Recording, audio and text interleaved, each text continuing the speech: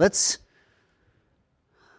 conclude the look at the negative references to our behavior toward one another, and then we'll shift towards the positive instructions as we study through relating to one another in the language of the Bible, which is all of the action verbs that are done to, for, or with one another.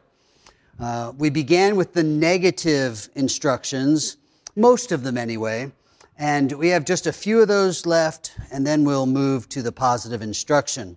So let's look at Colossians chapter 3. We've touched on most of these New Testament books. Most of them included at least one reference to behavior that should be avoided. In Colossians chapter 3,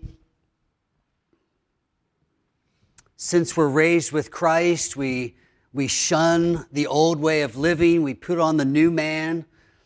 And in that instruction, we see in verse 9, do not lie to one another, seeing that you have put off the old self with its practices, and have put on the new self, which is being renewed in knowledge after the image of its creator.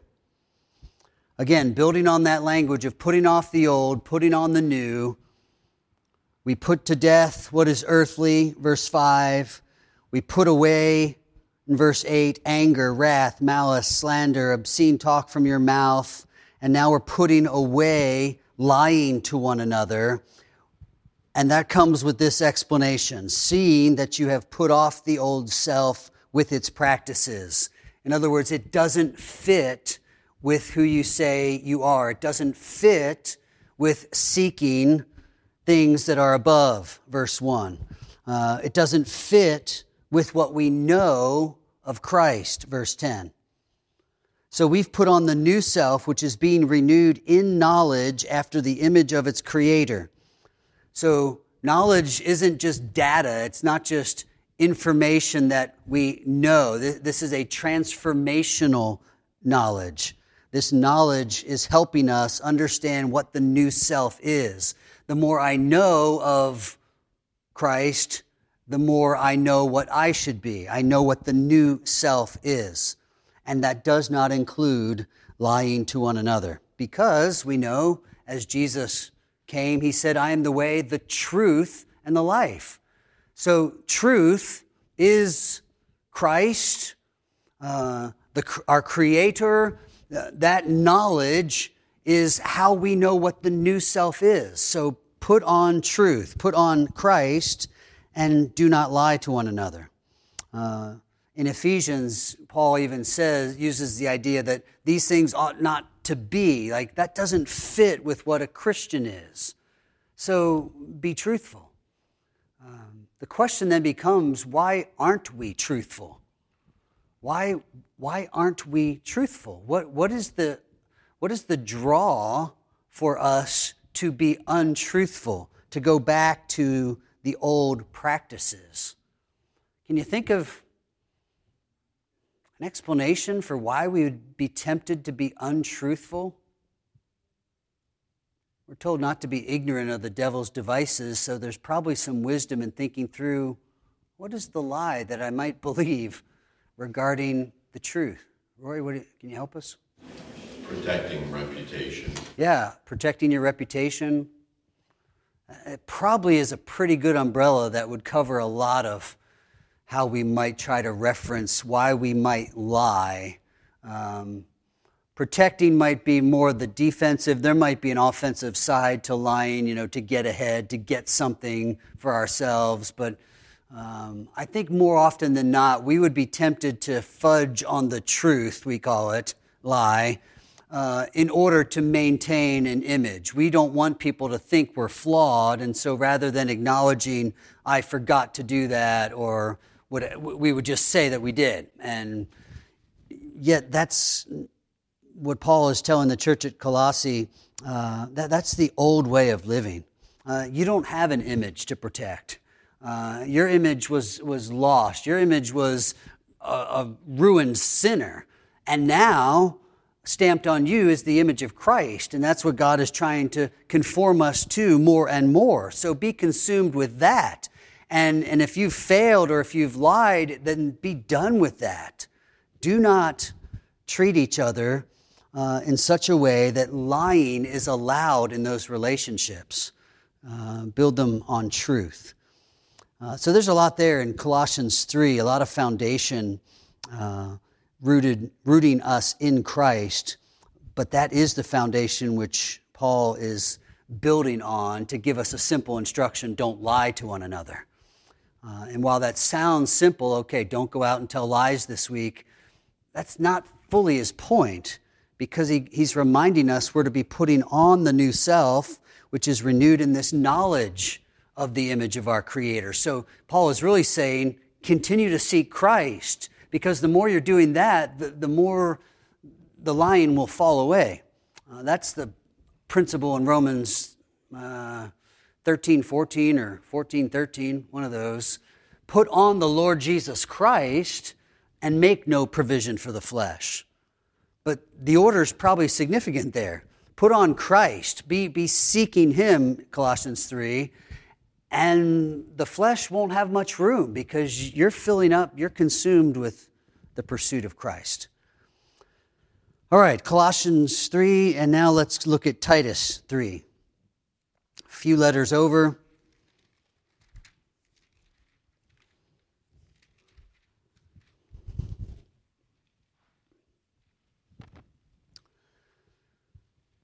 Titus 3, verse 1, remind them to be submissive to rulers and authorities, to be obedient, to be ready for every good work, to speak evil of no one, to avoid quarreling, to be gentle, and to show perfect courtesy toward all people.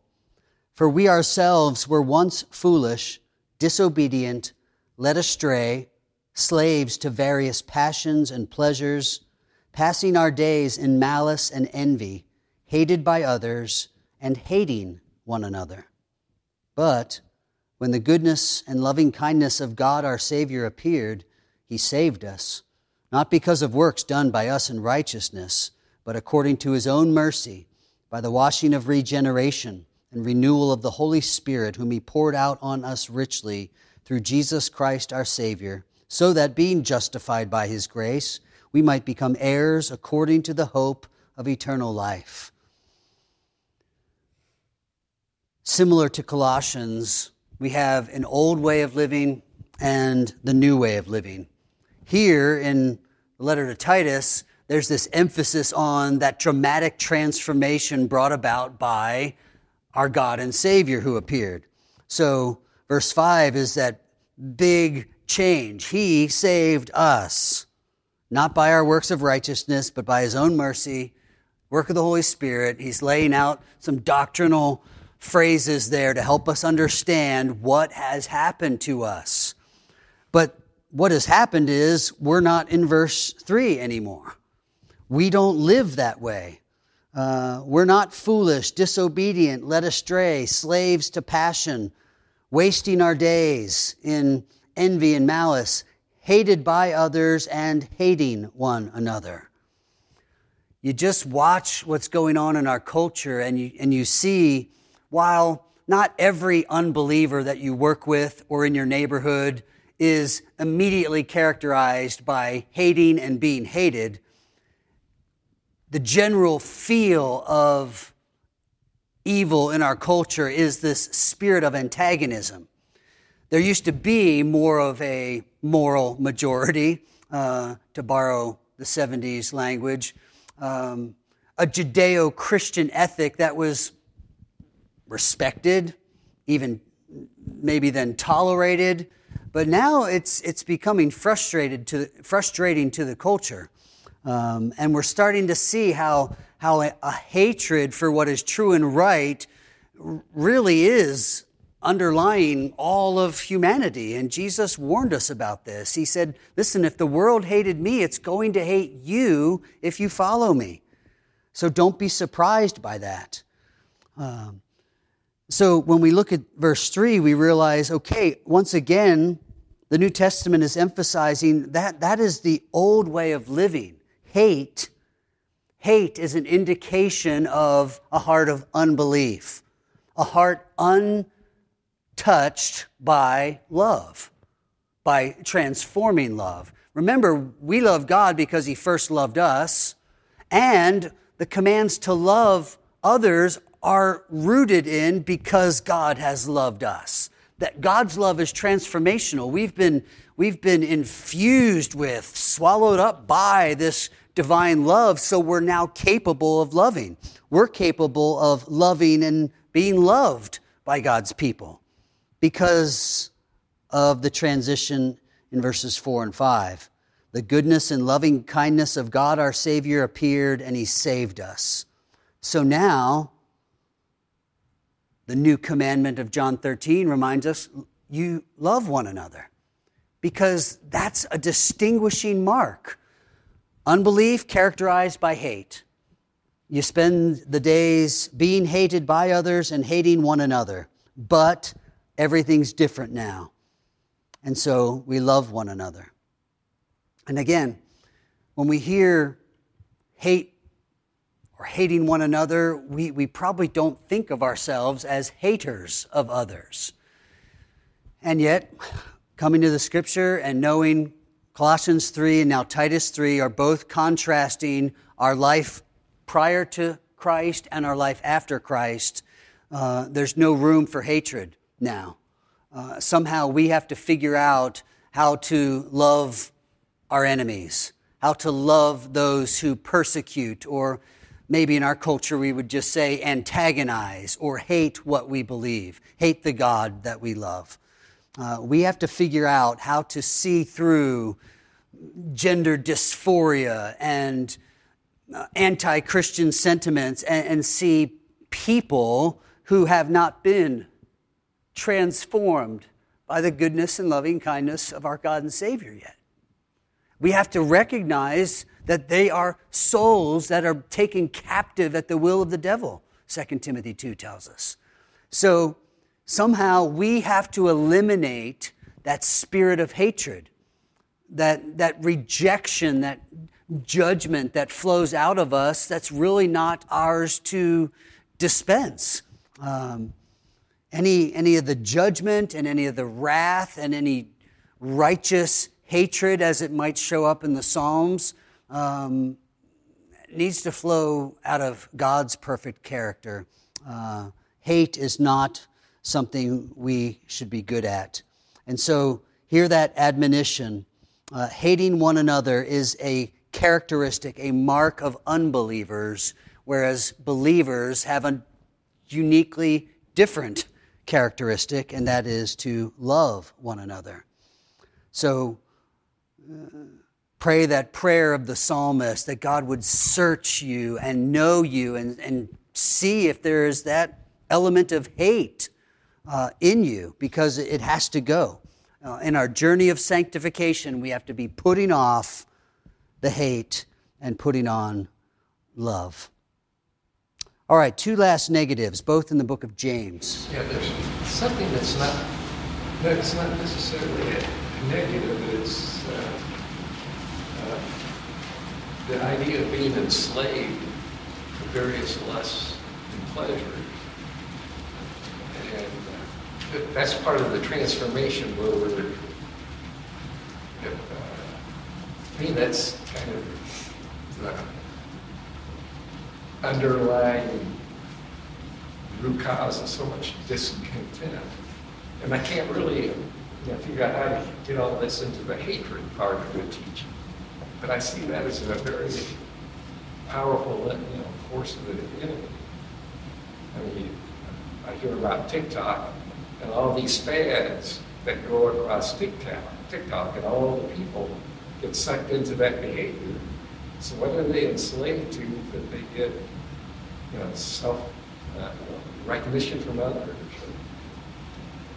I'm sorry, it's kind of off, the topic, but I just see this enslavement to our own pleasures, and we may not see that enslavement and recognize that's what it is. And maybe just at least need to be warned that we don't need to be like the Israelites of old, looking back at times of slavery and thinking it was times of success or some kind of freedom. The transformation there in Titus 3 is a significant one in its description. James 4. Do not speak evil against one another, brothers. The one who speaks against a brother or judges his brother speaks evil against the law and judges the law. But if you judge the law, you're not a doer of the law, but a judge. There is only one lawgiver and judge, he who is able to save and to destroy. But who are you to judge your neighbor? It's an interesting explanation of an admonition. Do not speak evil against one another. And we see it, he's addressing this to brothers. So this is for this room. It's not for some unbeliever somewhere on a talk show or podcast just spewing evil about others. This is for us to hear, not to speak evil against one another, brothers. That's what you are.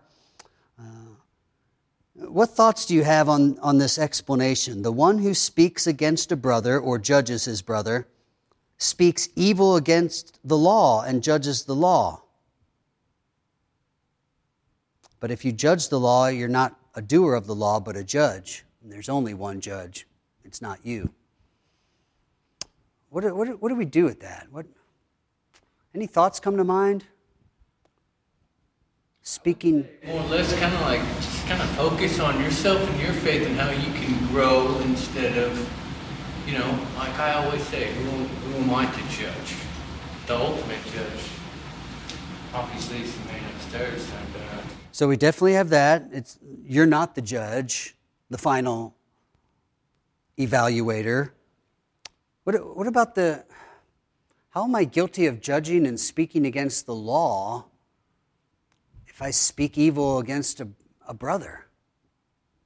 Any ideas of how to link that? Because I don't feel like I'm doing that, but the text clearly says if you speak evil against your brother, and it kind of links that with judging. So some kind of my evaluation, and I'll spew out, the evil speaking. What do you think? Is it tied to the actual legal system? You're not part of the legal system made by the law? Tied to a legal system? The actual legal system where you are adjudicating right or wrong, penalty, convictions. There's probably application there for sure. What else? Yeah, David? I think it could have some link to your applying the law unequally.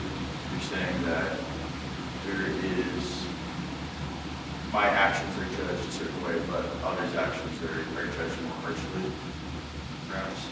Yeah, it could be kind of an abuse of our understanding of the law, that standard of righteousness. I apply it strictly to others, and yet somehow I excuse myself and don't apply it the same way. What else?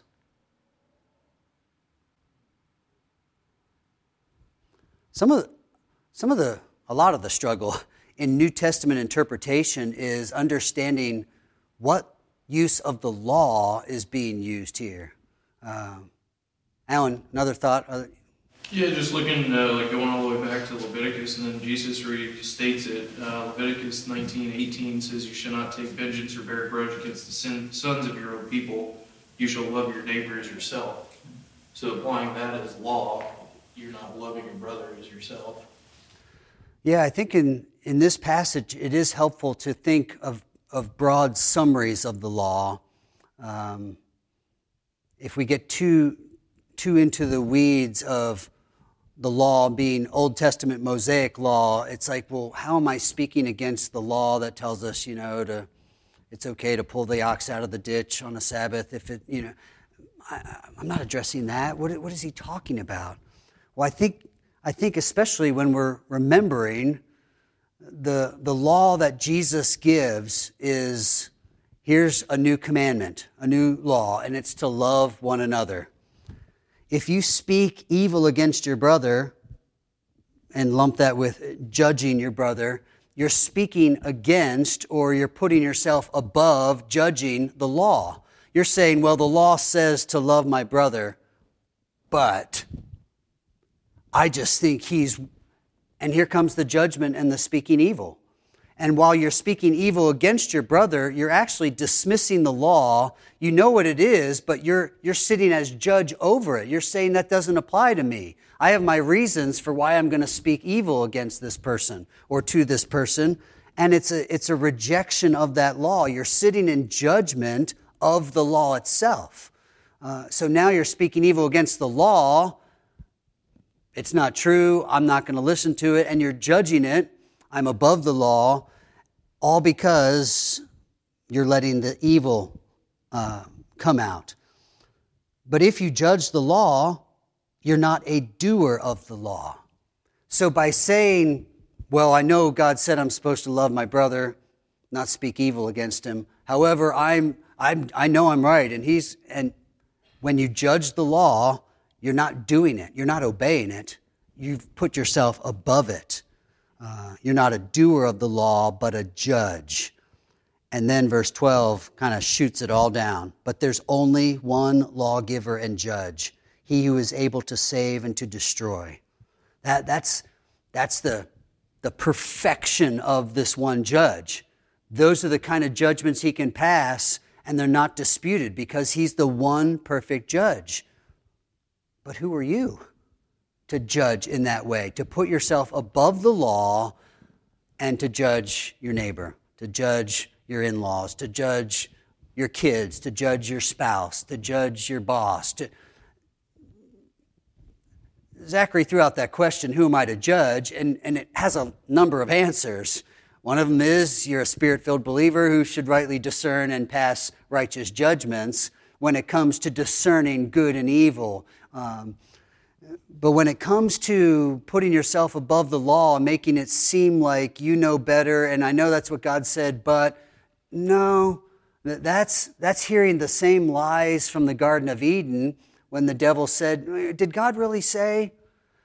And they kind of thought about it, and he kind of did, but, well, has God said, love one another? Well, then you don't get to set that aside or put yourself above that and have some reason as to why you can speak evil against one another. So this, again, while the instruction comes pretty starkly, do not speak evil against one another, brothers. And that would be enough. The Holy Spirit can use that, and we could think on that and realize, yeah, I probably do that, and I need to put that away and put on love.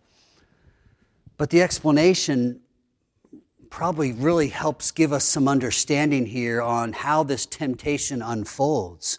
It's not just that I'm saying something negative or unhelpful, tearing somebody down. It's that I've ignored God's instruction and I've said, I'm better than that. I can make my own decisions about when to speak and how to speak.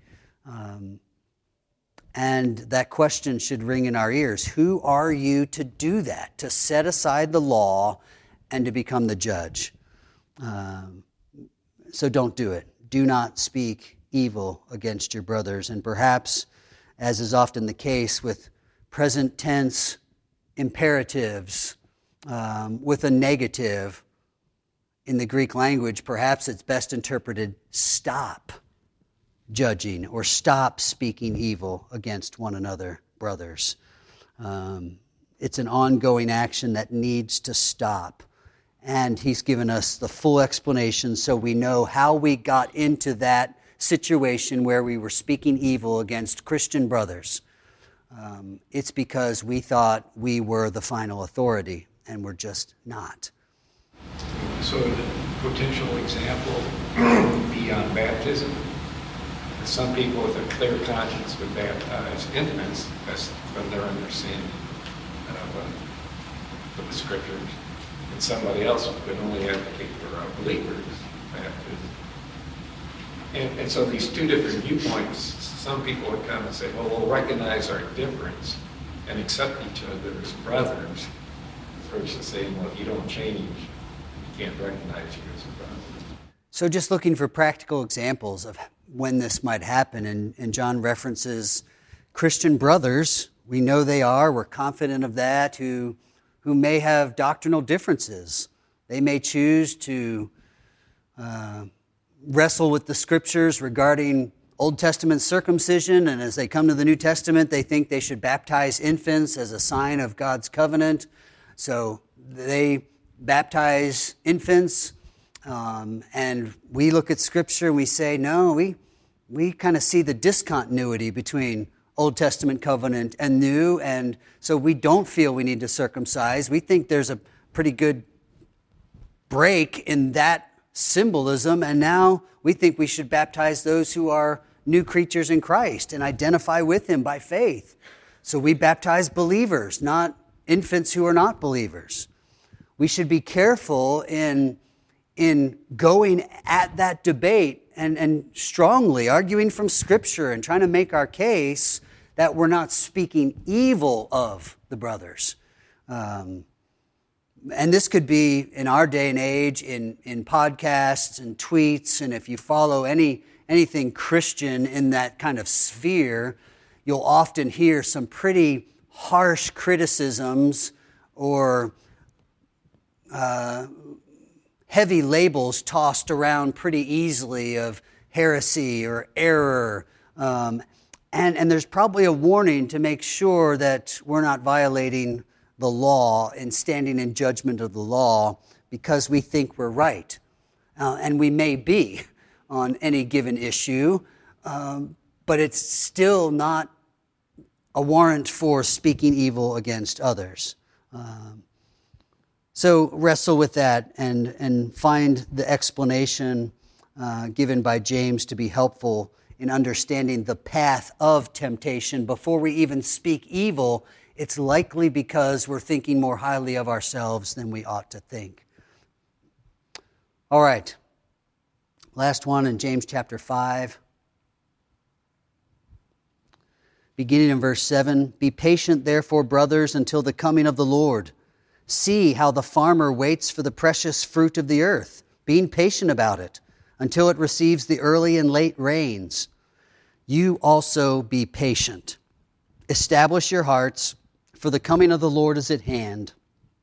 Do not grumble against one another, brothers, so that you may not be judged. Behold, the judge is standing at the door." All right, again, the admonition seems simple. Do not grumble against one another, brothers, and yet it comes to us in the context of the second coming. So what do we do with not grumbling against each other in a paragraph about Christ coming back? To grumble means kind of exactly what you would think, that murmuring, just a interior turmoil kind of coming out, and, sounds like you're talking to yourself, and you kind of are, but it's all the reasons for why this is no good and blah, blah, blah. Grumbling. Why in the context of be patient, the coming of the Lord is at hand, the judge is at the door? Any thoughts?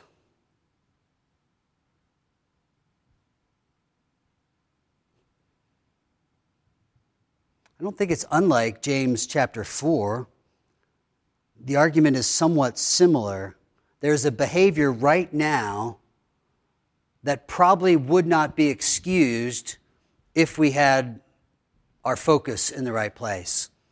If we had the right understanding of what God is doing in our lives now and where that fits on His timeline, it would help us to curb some of the negative behavior that's being restricted here. Do not grumble against one another, brothers. You, as brothers and sisters in Christ, are supposed to be helping each other down this pilgrim path that may very quickly be coming to an end.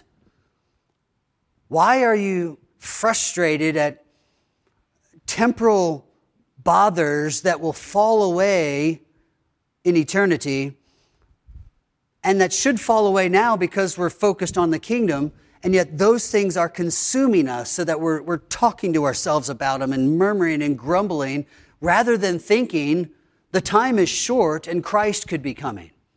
Or my time may be short and I may be going. But one way or the other, there are more important things than whatever you think is so important that it should consume your time and your focus about somebody else's imperfections. Do not grumble against one another, brothers. It would almost imply don't hold a grudge. Don't keep focusing on little things that God has already promised us in Philippians 1:6. He's going to eradicate. He's going to perfect those people. He doesn't need your help. So quit worrying about those things and holding them against somebody, and instead remember this: Christ is coming back. There is work to be done. And so this idea of not grumbling against one another, that impatience, which is kind of the introduction, be patient, brothers, in waiting for the coming of the Lord. But that patience in waiting for the Lord seems to be a patience that should affect how we treat each other. So impatience produces grumbling. Forgetfulness produces grumbling. We think the biggest thing on our plate right now is that person's problems, and the biggest thing on our plate should be Christ is coming back. And while I'm supposed to be ready and watching for him, I'm far more concerned about somebody else's issues. Forgetfulness of the coming, and then the judgmental attitude. Don't grumble against one another, brothers, so that you may not be judged. It doesn't feel parallel, but I think it helps us interpret the grumbling. We could rightly think, don't be in frustration judging the brothers all the time, knowing that you don't want to be judged that way. Don't grumble against the brothers so that nobody will grumble about your failures and your imperfections.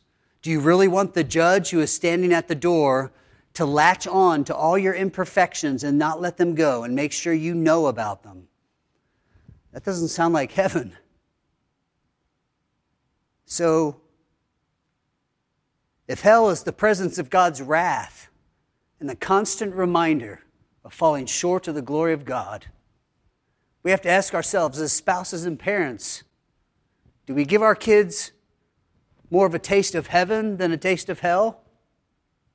Do they understand forgiveness and mercy? Or do we let them know, you always do this? I told you this yesterday and the day before, and I'm telling you again, you never seem to listen. Those kind of things are not the characteristic that marks believers. Do not grudge and grumble and hold on to offenses of others. It's hellish, we learned in James chapter 3, to have a tongue that constantly curses and doesn't seem to have room for blessing. So this is significant for us as believers because we think, well, I don't hate others. I'm not speaking evil against someone. I'm not grumbling against someone, but maybe not as the norm. Praise the Lord for his work of grace in us that helps us to get it right. But just know, as James said, the tongue is a world of iniquity. It's a fire. And it's ignited by the flames of hell, he says. Well, that sounds harsh until we get to this text and we realize, wait a minute.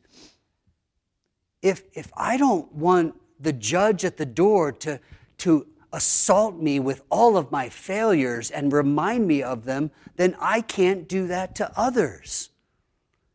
And so we're warned and we're admonished against this kind of negative behavior.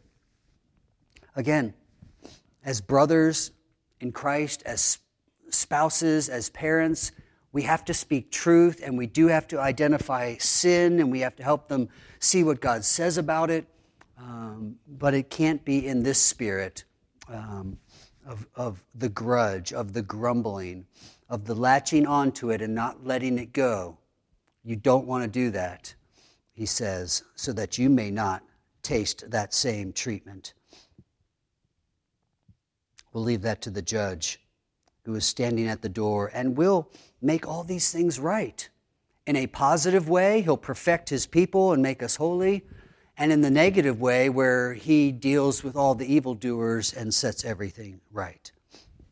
So those are most of the negative instructions that come to us regarding our behavior. Curb these things. Put away these things. Don't do these things. Stop doing these things.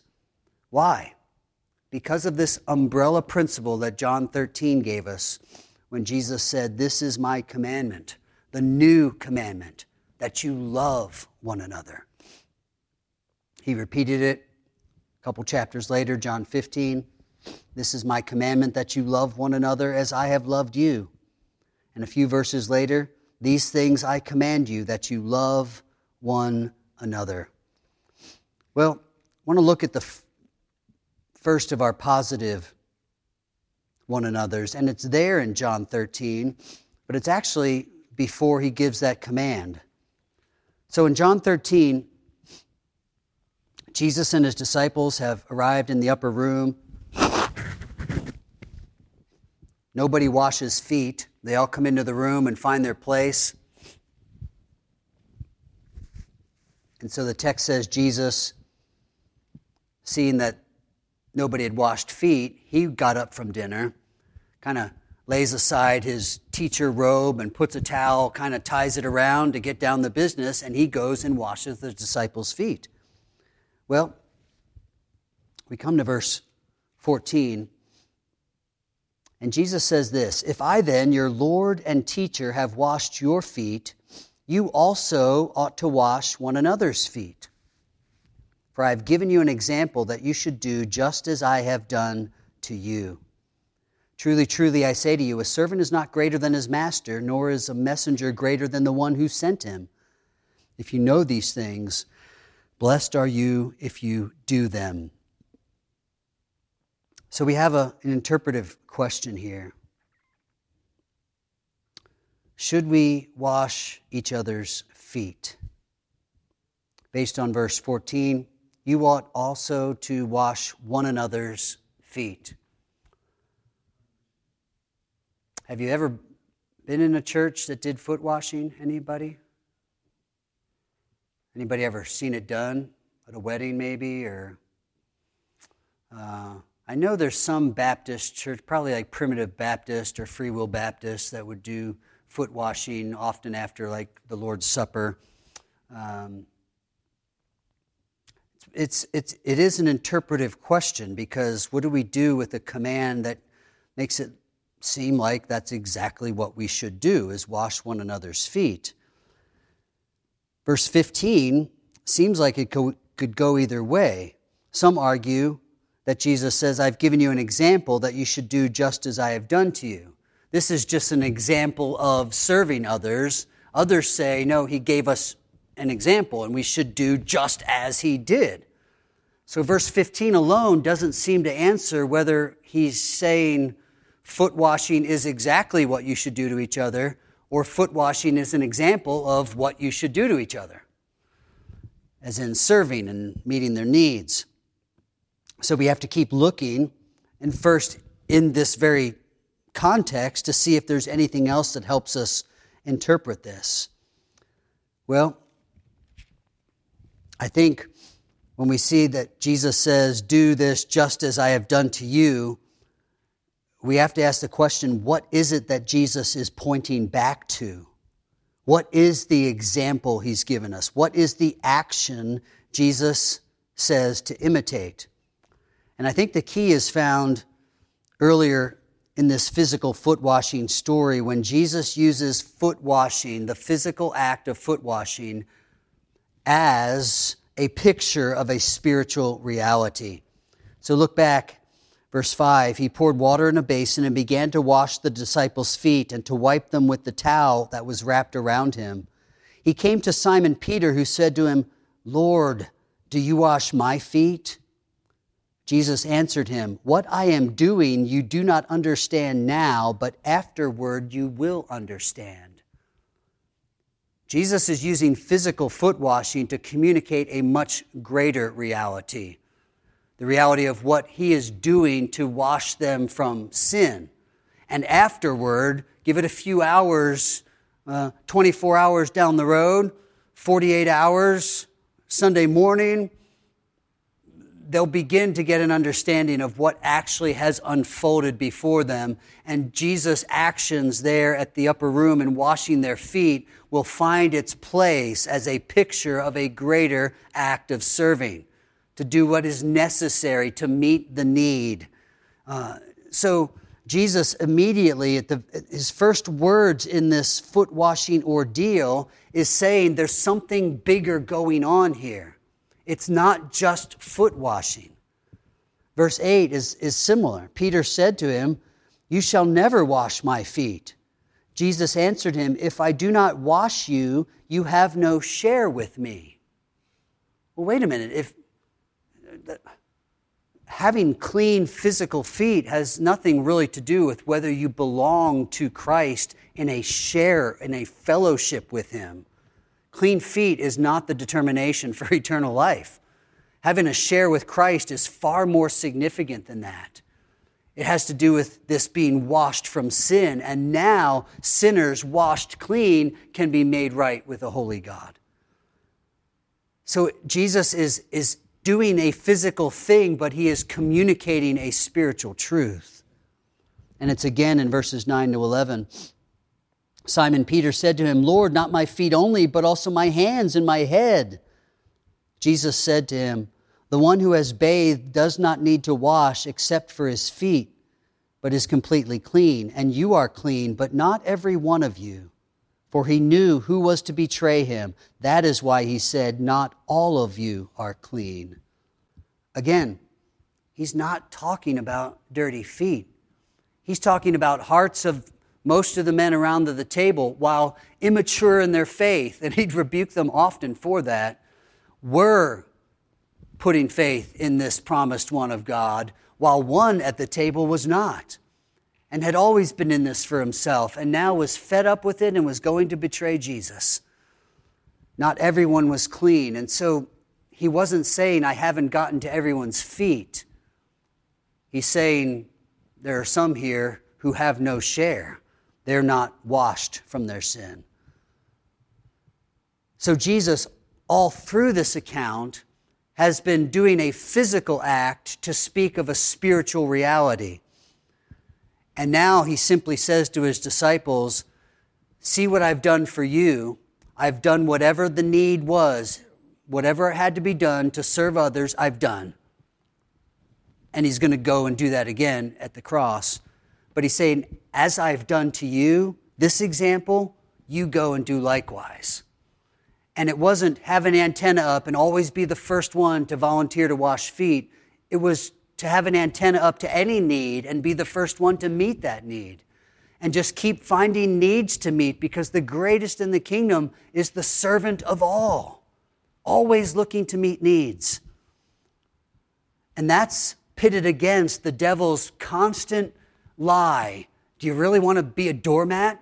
Are you going to let him walk all over you? Are you going to...